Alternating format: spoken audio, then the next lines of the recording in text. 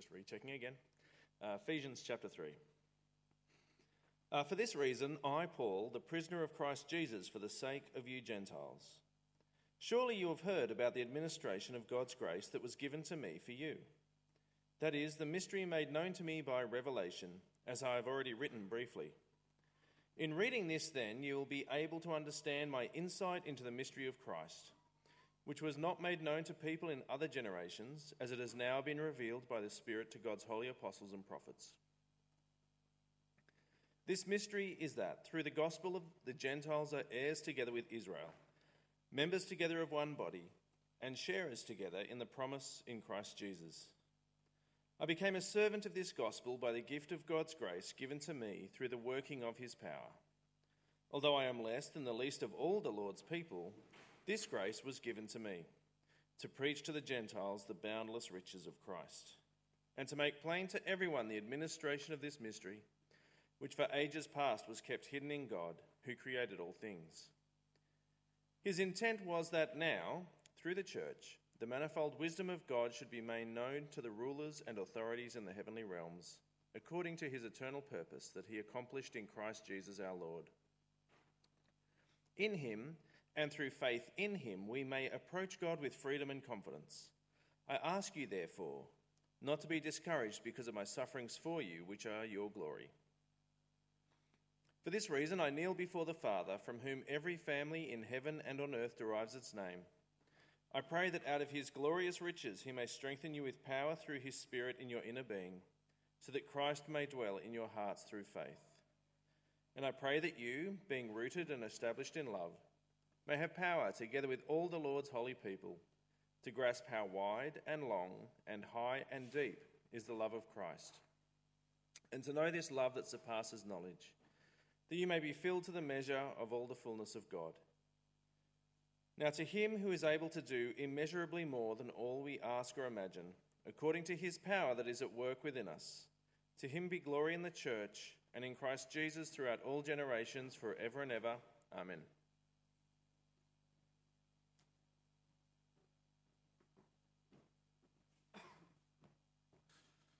Please keep your Bibles open at Ephesians chapter 3. Again, I'm sorry about the blinds flapping away and I can't fix it because the louvers are broken. So the school's going to have to get onto that. Let me pray. Loving Father and Almighty God, we thank you for your word to us through Paul's letter to the Ephesians. And God, we pray that we'll be encouraged as we're reminded who we are in Christ. If we haven't yet put our trust in Jesus, Lord, please work in our hearts and show us the wonderful joy it is to be a child of you, that we might trust and believe. God, we pray that through believing we will be spurred on to love one another and love those in our community all the more. In Jesus' name, amen. Well, almost a month ago now, a few weeks back, we celebrated Remembrance Day on November 11. We remembered not just those who paid the ultimate price in an endeavour to protect their countries, but those who are doctors and nurses and cooks and all those kinds of things. We remember those who fought and served in many ways in the name of peace. And it's those who serve across all wars and still serve today that we remember and we're thankful for. Not just World War I, though November 11 is the day that amnesty was signed between the Allies and Germany that marked the end of World War I. Colonel Thomas Gowanlock served as an intelligence officer in the American 1st Division in World War I, and he was there on the front line on that November morning, and he wrote of his experience a few years later.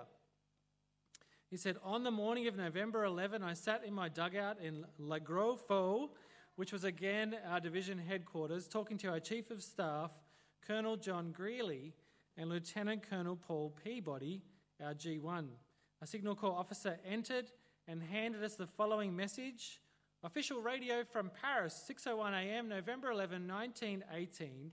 Marshal Foch to the Commander-in-Chief. Hostilities will be stopped on the entire front beginning at 11 o'clock, November 11th, French hour. The Allied troops will not go beyond the line reach of that hour on that date until further orders. Signed, Marshal Foch, 5:45 a.m. Well, fini la guerre, said Colonel Greeley, And it sure looks like it. I agreed. Fini la guerre is French for the war has ended. So the war ended that very time. And I can't imagine, imagine being there on the front line. He goes on to write that many were in disbelief that the war had actually ended. Those on the front line were still waiting for the bombs to come. They lit fires and they celebrated, but they did it kind of nervously. They found it hard to believe the truth that the war was actually over, that peace had come. But today I want us to think about, is that true peace? 13 million people died in World War I. Now, I don't know about you, but that doesn't feel like peace to me. It was the end of fighting, which was great, the end of conflict, but was it real peace? It wasn't peace for the wounded. It wasn't peace for the families of the dead.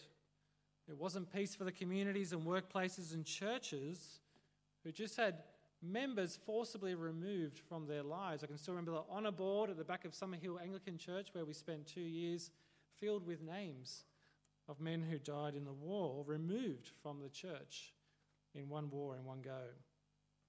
The countries weren't united, they weren't in fellowship. They didn't now enjoy what the Apostle Paul calls the bonds of peace. It wasn't really peace. It wasn't really peace for my grandfathers who had the memories of war and struggled with those. Sure, the war was over, but real peace of mind, peace of heart, still eluded the world, and it still does today. And COVID-19 has introduced a new world war that we're fighting physically, psychologically, we're fighting it socially, we're very much fighting it politically as well. And Paul's letter to the Ephesians, on the contrary, preaches a message of true peace, real peace, actual peace. Peace with God and peace with fellow mankind and peace within ourselves. True peace.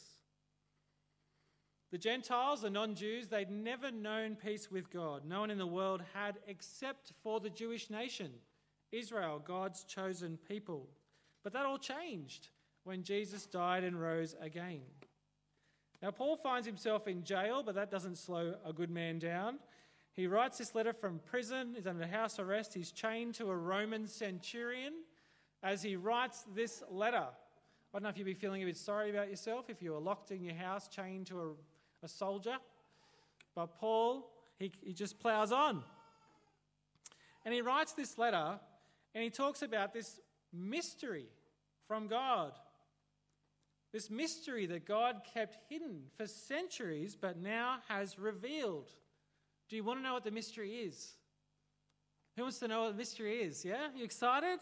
This mystery that God kept secret for ages is peace between people and God is now on offer for all people, not just the Jews. Not only can the Jews have peace with God, but now the Gentiles can too. It's incredible news. The dirty, pagan, idol-worshipping, intermarrying, faithless Gentiles now have access to God's saving grace simply because of God's incredible mercy. It's incredible, isn't it?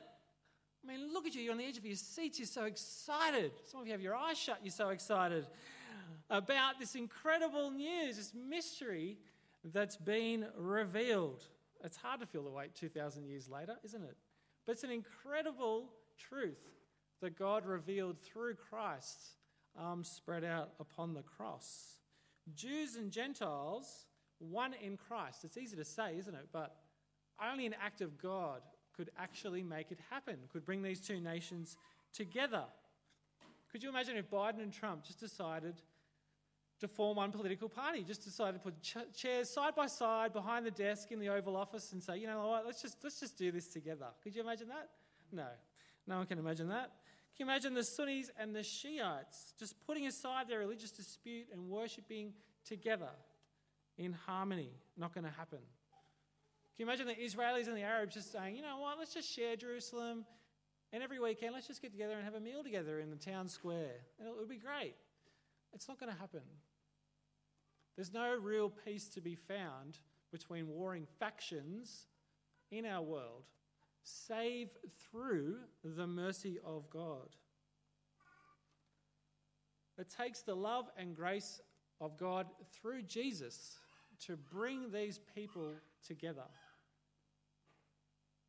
God unites people together in the bonds of friendship and love. He unites them to himself. He unites them to one another profoundly. People who would at best hate each other and at worst kill each other on sight. God brings together in the bonds of friendship and unity. And Paul's really excited about this reality, about this mystery revealed. It's just been revealed for Paul a few years ago, not 2,000 years ago. He's really excited as he pens this letter to the Ephesians to explain this and to encourage. If you look at your Bible there, what actually happens is Paul goes on a complete tangent from what he was about to say. I don't know if you noticed it. So in verse 1 he says, "For this reason I, Paul the prisoner of Christ Jesus, for the sake of you Gentiles." Oh, by the way, surely you've heard about the administration of God's grace that was given to me for you. And he goes on this complete tangent right through until verse 14. If you look at verse 14, for this reason. See? Same sentence. For this reason, for this reason. So he's not back to his original sentence until verse 14. He goes on this complete tangent to remind the Gentiles in Ephesus who they were, lost, unable to come to God, and now found and brought together with the Gentiles in Christ. He's really excited as he writes Ephesians. I love it. We talked about a few weeks ago the verses 3 to 14 in chapter 1 are all one long sentence with no punctuation in the original Greek. Paul's just like, wow, he's so excited about this truth that's been revealed, that Gentiles and Jews can be brought together. Look at verse 6 in your Bibles.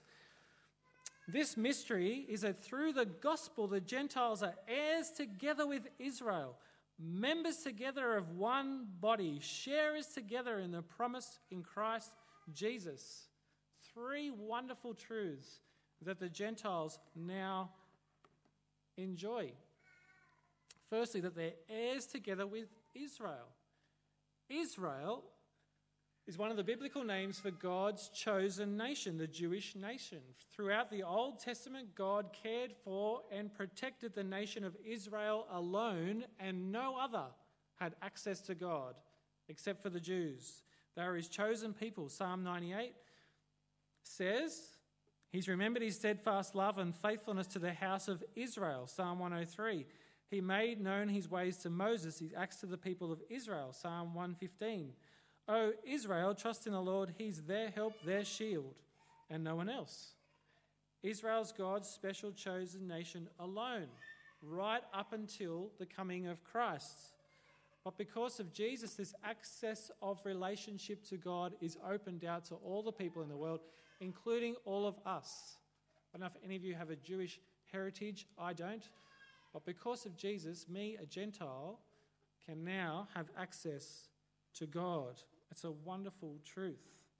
Secondly, the Gentiles are a member of the same body. Paul speaks often of the church as the body of Christ. Christ is the head. We learned about that in Ephesians chapter 1 and verse 22. Gentiles who put their trust in Jesus are grafted into Jesus' body, the church. And no part of the body can reject any other part of the body. No part of the body can just get up and leave. You never wake up in the morning and you go, oh my goodness, where's my hand? It's gone. And you go find it, you're like, what are you doing? Get back in there. And that doesn't happen. And it's the same with the church. No part of the body can just leave. No part of the body can say, I don't need you. Now, I'm not talking about leaving Gregory Hills Church and joining another church. I'm talking about leaving God's church. Once you've been brought in through Christ, you're in forever. Part of one church. And the Gentiles are now one body with the Jews through Christ. And thirdly, partakers of the promise in Christ Jesus through the gospel. What's the promise? The promise is chapter 1, verses 3 to 14. Through faith in Jesus, followers of Jesus are chosen by God before the beginning of time adopted into his family, heirs to the great inheritance, united with Christians across the world and across the ages. That's true peace. And this is the only way to find true peace. It's through Christ. It's not just the Jews and Gentiles have put down their weapons and stopped fighting. It's that they're united. They don't live in the horror of life post-war.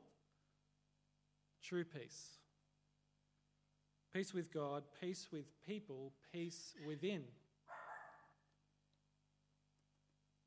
Jews and Gentiles, blacks and whites, old and young, rich and poor, united to one another in Christ through faith in Jesus. Look around the room. We here together are united through Jesus more closely than mother and child, more closely than husband and wife, united eternally in the bonds of peace. I married Lara till death do us part. Our marriage will end when one of us dies. But our union together in Christ does not end. And what a joy it's going to be to see many, many, many, many more people join Jesus' body through our church by God's grace. As we reach out, as we connect with people who don't yet know Jesus and tell them about him, what a great joy it's going to be for us to share the joy of the gospel, not just share the joy of having toys and tucker at Christmas time, as much as that is a joy, and I'm thankful that God has blessed us with the means to have a good meal at Christmas. And I'm excited about helping that joy come to other people who can't afford it. But the joy of true peace with God, true peace with people, true peace within, that's the joy I'm excited about seeing hundreds more, thousands in our community find here in our church, on offer for free through faith in Jesus.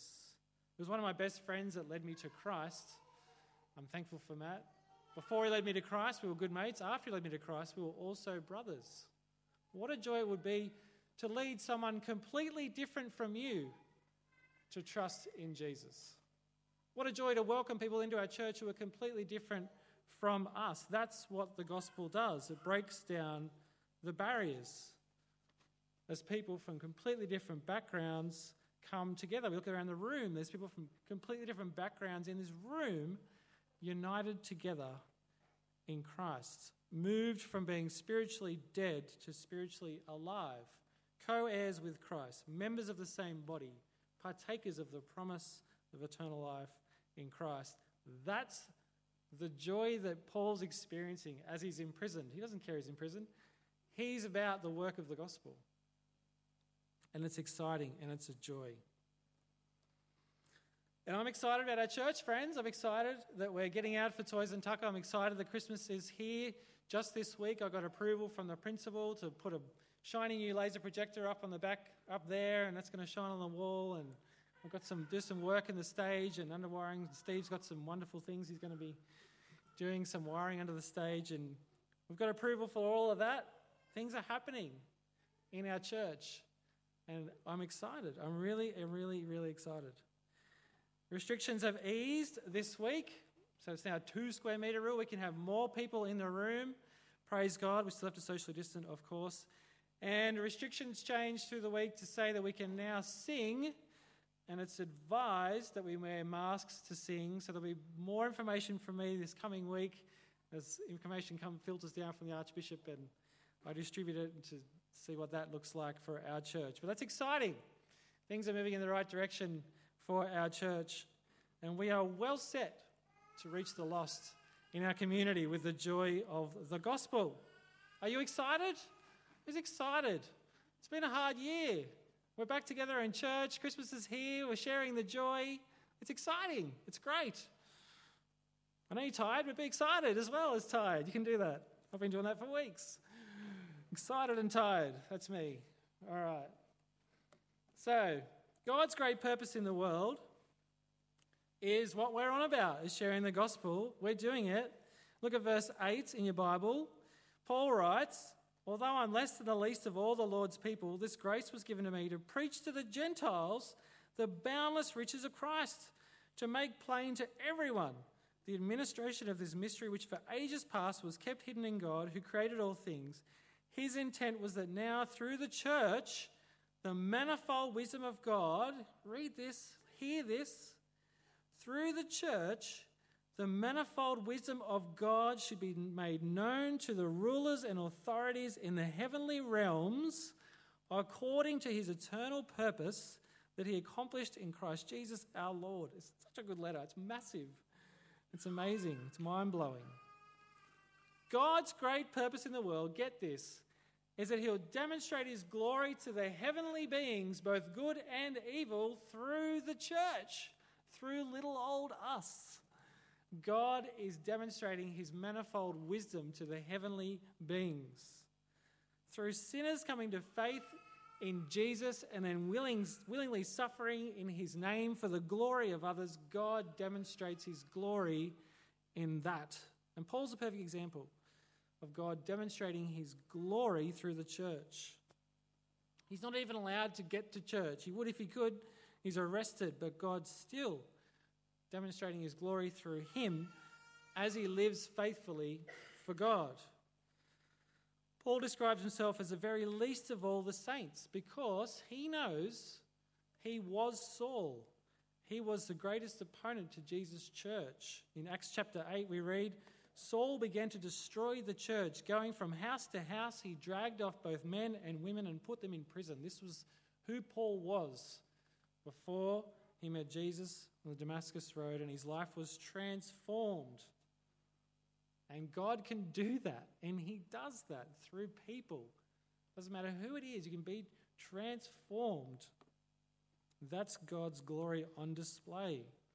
Transformed Paul from a Christian killer to a church planter and an apostle of Jesus himself. Paul is now revealing the glory of God's great plan to the world to include the Gentiles as he preaches the unsearchable riches of Christ to the world. God's great plan is to reach out to the world through the arms of his Son, stretched on the cross, bring them in and bless them with unsearchable, unimaginable riches, and in doing so, bring glory to himself. How do you reckon Satan was feeling the day Paul, the great Christian killer, was converted? I reckon Satan was scratching his bony head with his gnarly claws, thinking, what just happened? That guy was awesome. Killing Christians left, right, and centre, leading people astray, and now he's planting churches. What is this? How can this be possible? But it was true. If Paul can be turned around, anyone can be turned around through the power of God. Paul was willing to suffer beatings, floggings, imprisonment, shipwreck for the sake of Christ. And I ask you, follower of Jesus, what are you willing to suffer for the name of Jesus? How much are you willing to bear in order to share the gospel for Jesus in his name, the one who died for you? Are you willing to suffer? Are you willing to go out of your comfort zone? Are you willing to make great efforts in Jesus' name? We've been given the task, as was Paul, to preach the gospel to the nations. What seems insane to Satan and to the world is the manifold wisdom of God. This little church meeting in this school in southwest Sydney is God's wisdom on display. Isn't that cool? So cool. Now look at verse 11 with me. Paul reminds the Ephesians that part of this wonderful mystery is that they now have full access to God. The Gentiles had no hope of getting to God. The Jews had limited access to God. We learned about that in Leviticus last term. Through Christ, Jews and Gentiles alike have unlimited access to the Father. According to his eternal purpose, verse 11, the accomplished in Christ Jesus our Lord. In him and through faith in him, we may approach God with freedom and confidence. Paul's message to you today is through Christ Jesus our Lord, you have unlimited backstage access to Jesus Father in heaven. And this is on offer to everyone. Don't just keep it to yourself. Tell your friends. This is on access, unlimited backstage pass to God. Through Christ, forgiveness of sins, hope of eternal life, promise of riches in Christ are on offer to all who put their trust in the Lord Jesus. Christians have boldness to approach God, unprecedented in history before Jesus. For a sinner to approach the creator of the universe, the most holy, holy God, meant certain death. As Israel stood at the foot of Mount Sinai when God ascended in smoke and thunder, they weren't allowed to touch the mountain that God ascended on, let alone approach God himself. It meant death. But the temple curtain was torn in two when Jesus died on the cross. The way to God is now open. We have boldness and confidence to enter the most holy place where God dwells because we've been cleansed and purified through the blood of Jesus. You can walk straight up to your dad in heaven and talk to him whenever you like. You can cry on him, thank him, cast your worries upon him, pray for your friends to him. What a privilege. Don't keep it to yourself. Tell your friends about this privilege.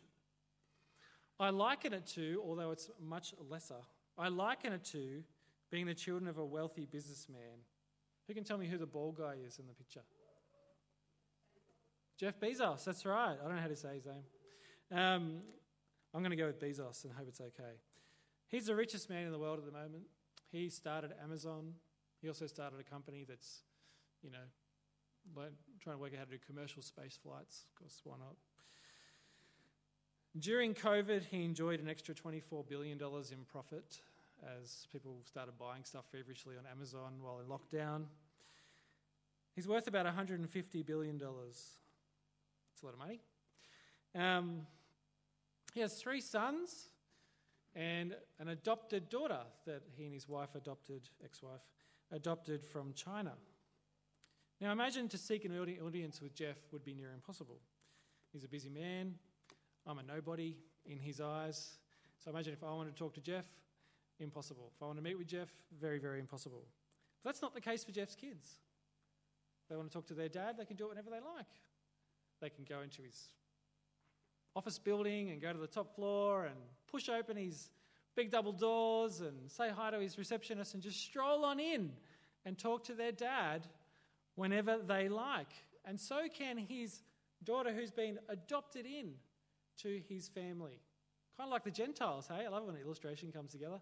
Like the Gentiles have been adopted in, so too their Chinese daughter has been adopted into their family. She is now co-heirs with her new brothers. She now has unlimited backstage access to Jeff Bezos because he is her dad. They can walk up to him in his office, tell him how school was, show him the sore knee, ask for a new skateboard, ask for a new skate park, ask for a new skateboard company, whatever, and they'll get it. Now, unlike Jeff, who lovingly, wonderfully adopted one child, God is willing to adopt as many people as are willing to accept his free gift through Jesus. Because of what Jesus did for you, no matter who you are, through faith in Jesus, you can boldly, confidently approach the creator of the universe whenever you like, wherever you like, in prayer. You can push open the white double doors to his throne room and walk right up and share your concerns and your fears and give thanks and bow down in awe and worship of your God whenever you like. And that's what Paul does. Look at verse 14. Unashamedly, he's chained to a Roman soldier. He gets down on his knees and he prays. Excuse me, mate, I need to pray, so just whatever, suck it up. He gets down on his knees and he prays a most exquisite and stunning prayer. Verse 14. For this reason I kneel before the Father, from whom every family, every person in heaven and on earth derives its name. I pray that out of his glorious riches he may strengthen you with power through his Spirit in your inner being. It's from the infinite depths and heights of his riches that God strengthens his people. Why? Verse 17, so that Christ may dwell in your hearts through faith. Paul's not praying that Christ will come into their hearts. He's already there by the Holy Spirit. He's praying that by the Holy Spirit they'll be strengthened through Christ. They'll grow. They'll be further convicted of the hope that is theirs, so that they might live for him and love others like him.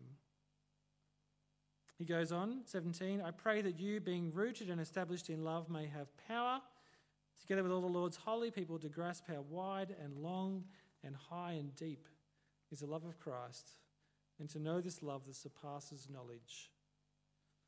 Paul's prayer for the Ephesians for you is that you will grasp the love of Christ that is already at work in you through faith in Jesus. To know the love that surpasses human wisdom and reasoning and philosophy. It surpasses to know this love and know it's yours through faith in Jesus. The same power that rose Christ from the dead is at work in you, so that you may be filled to the measure of all the fullness of God. Imagine I had a glass and then I had a swimming pool in this hand. Imagine I was really, really strong. I had a glass, an empty glass, and a full swimming pool, and I poured the swimming pool into the glass until the pool was empty.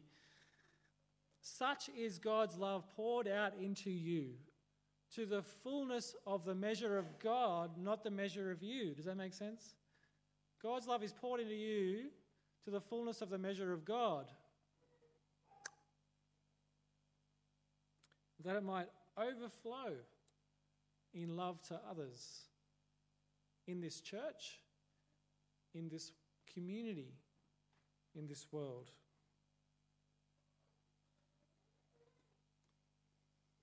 As you go out and you do life this coming week, this coming rest of the year, in 2021,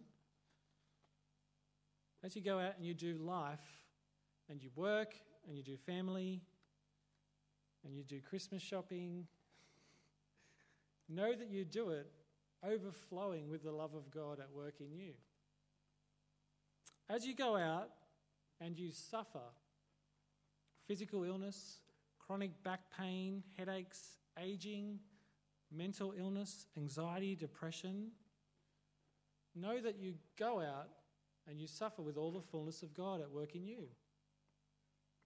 As you go out and you wrestle with sin that you just can't seem to shake, know that you wrestle with all the fullness of God at work in you. Remember, you do life and you struggle and you suffer and you wrestle with sin, overflowing with the love of God at work in you. It's not by your own efforts that you labour for God. It's strengthened by the Holy Spirit at work in you. Verse 20, God is able to do immeasurably more than all we ask or imagine, according to his power at work in you. So friends, please walk up to God boldly and confidently and ask him for strength to do life, to suffer, to struggle, to wrestle. And know that he's at work in you. His love flowing in you like a river. God's love is strengthening you. You don't have to muster up your own strength. Go to God and pray and know that his strength is at work in you. You have real peace with God. You have true peace with your brothers and sisters in this church and in the church across the world.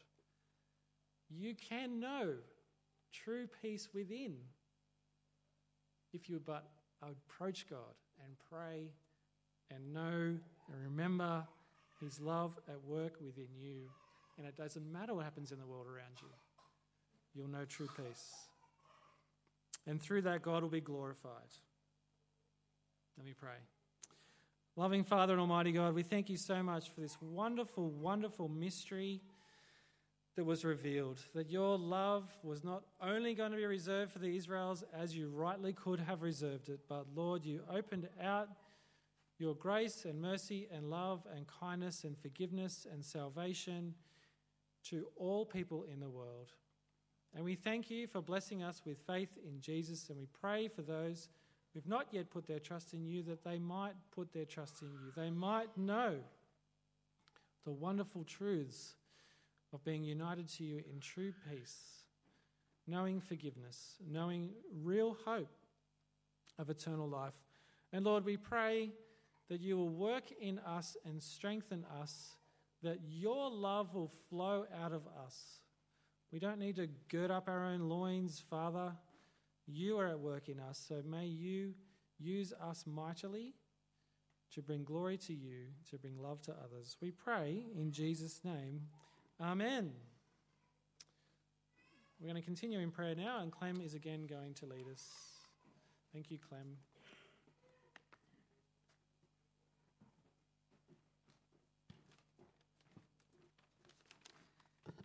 Please pray with me. Father, it's so easy for us to take for granted the privilege that we have as Christians, never having lived in a time when Gentiles were aliens and strangers to your covenant people Israel. We can find it difficult to appreciate what an incredible gift it is to have peace and fellowship with you, our Almighty God. We can find it difficult to appreciate a gift that we have given so little of ourselves to attain, and in which you have given to us at such a great and terrible cost in your Son. We praise you for effecting a true peace and fellowship with our brothers and sisters of all nations and cultures, not least between Gentile and Jew. We are all members of the same body and share us together in the promise in Jesus Christ. And so we pray along with the Apostle Paul here in Ephesians, that according to the riches of your glory, you may strengthen us with power through your Spirit, so that Christ would dwell in our hearts through faith. And we pray that we, being rooted and grounded in love, might have strength to comprehend, to grasp, and to hold tightly how high and wide and long and deep is the love of Christ, that we might be filled with all of your fullness. And so filled, cause us to give of ourselves to you and to our neighbours in love. Enable us to extend the love of Christ to our family and our friends, our work colleagues, our neighbours, and people we know in all the different facets of our lives. Enable us to be generous and self-sacrificial in our mindset, not for our own glory, but so that the love of Christ might reach into the lives of those around us, and that many would turn to Christ through the gospel and be saved, ultimately for your glory. And we pray this would happen not just in our own lives individually, but through the witness of our church. May you work through our church to save many in Gregory Hills and Gledswood Hills, so that they too might know the peace of Christ. Please bless the outreach events of our parish around Christmas, including the Toys and Tucker and the NTE Mission Team visit. We pray now for the poor and the vulnerable around the world, and particularly for refugees who have been forced to flee their homes. May you provide all the basic necessities of life and continue to bless the work of organisations established to care for these people. More importantly, may your gospel give life and hope and joy amongst these populations. We also pray for our brothers and sisters who are enduring persecution all around the world. Please give them grace to stand firm in the gospel of grace and to bear evil with joy, knowing that they follow in the footsteps of our Lord. May you comfort them with your divine comfort and supply them with everything that they need. Please open our hearts to our brothers and sisters in these circumstances, that we might be generous and prayerful on their behalf. We are the body of Christ. Enable us to grieve with those who grieve and to rejoice with those who rejoice. We pray for all of this in Jesus' name. Amen.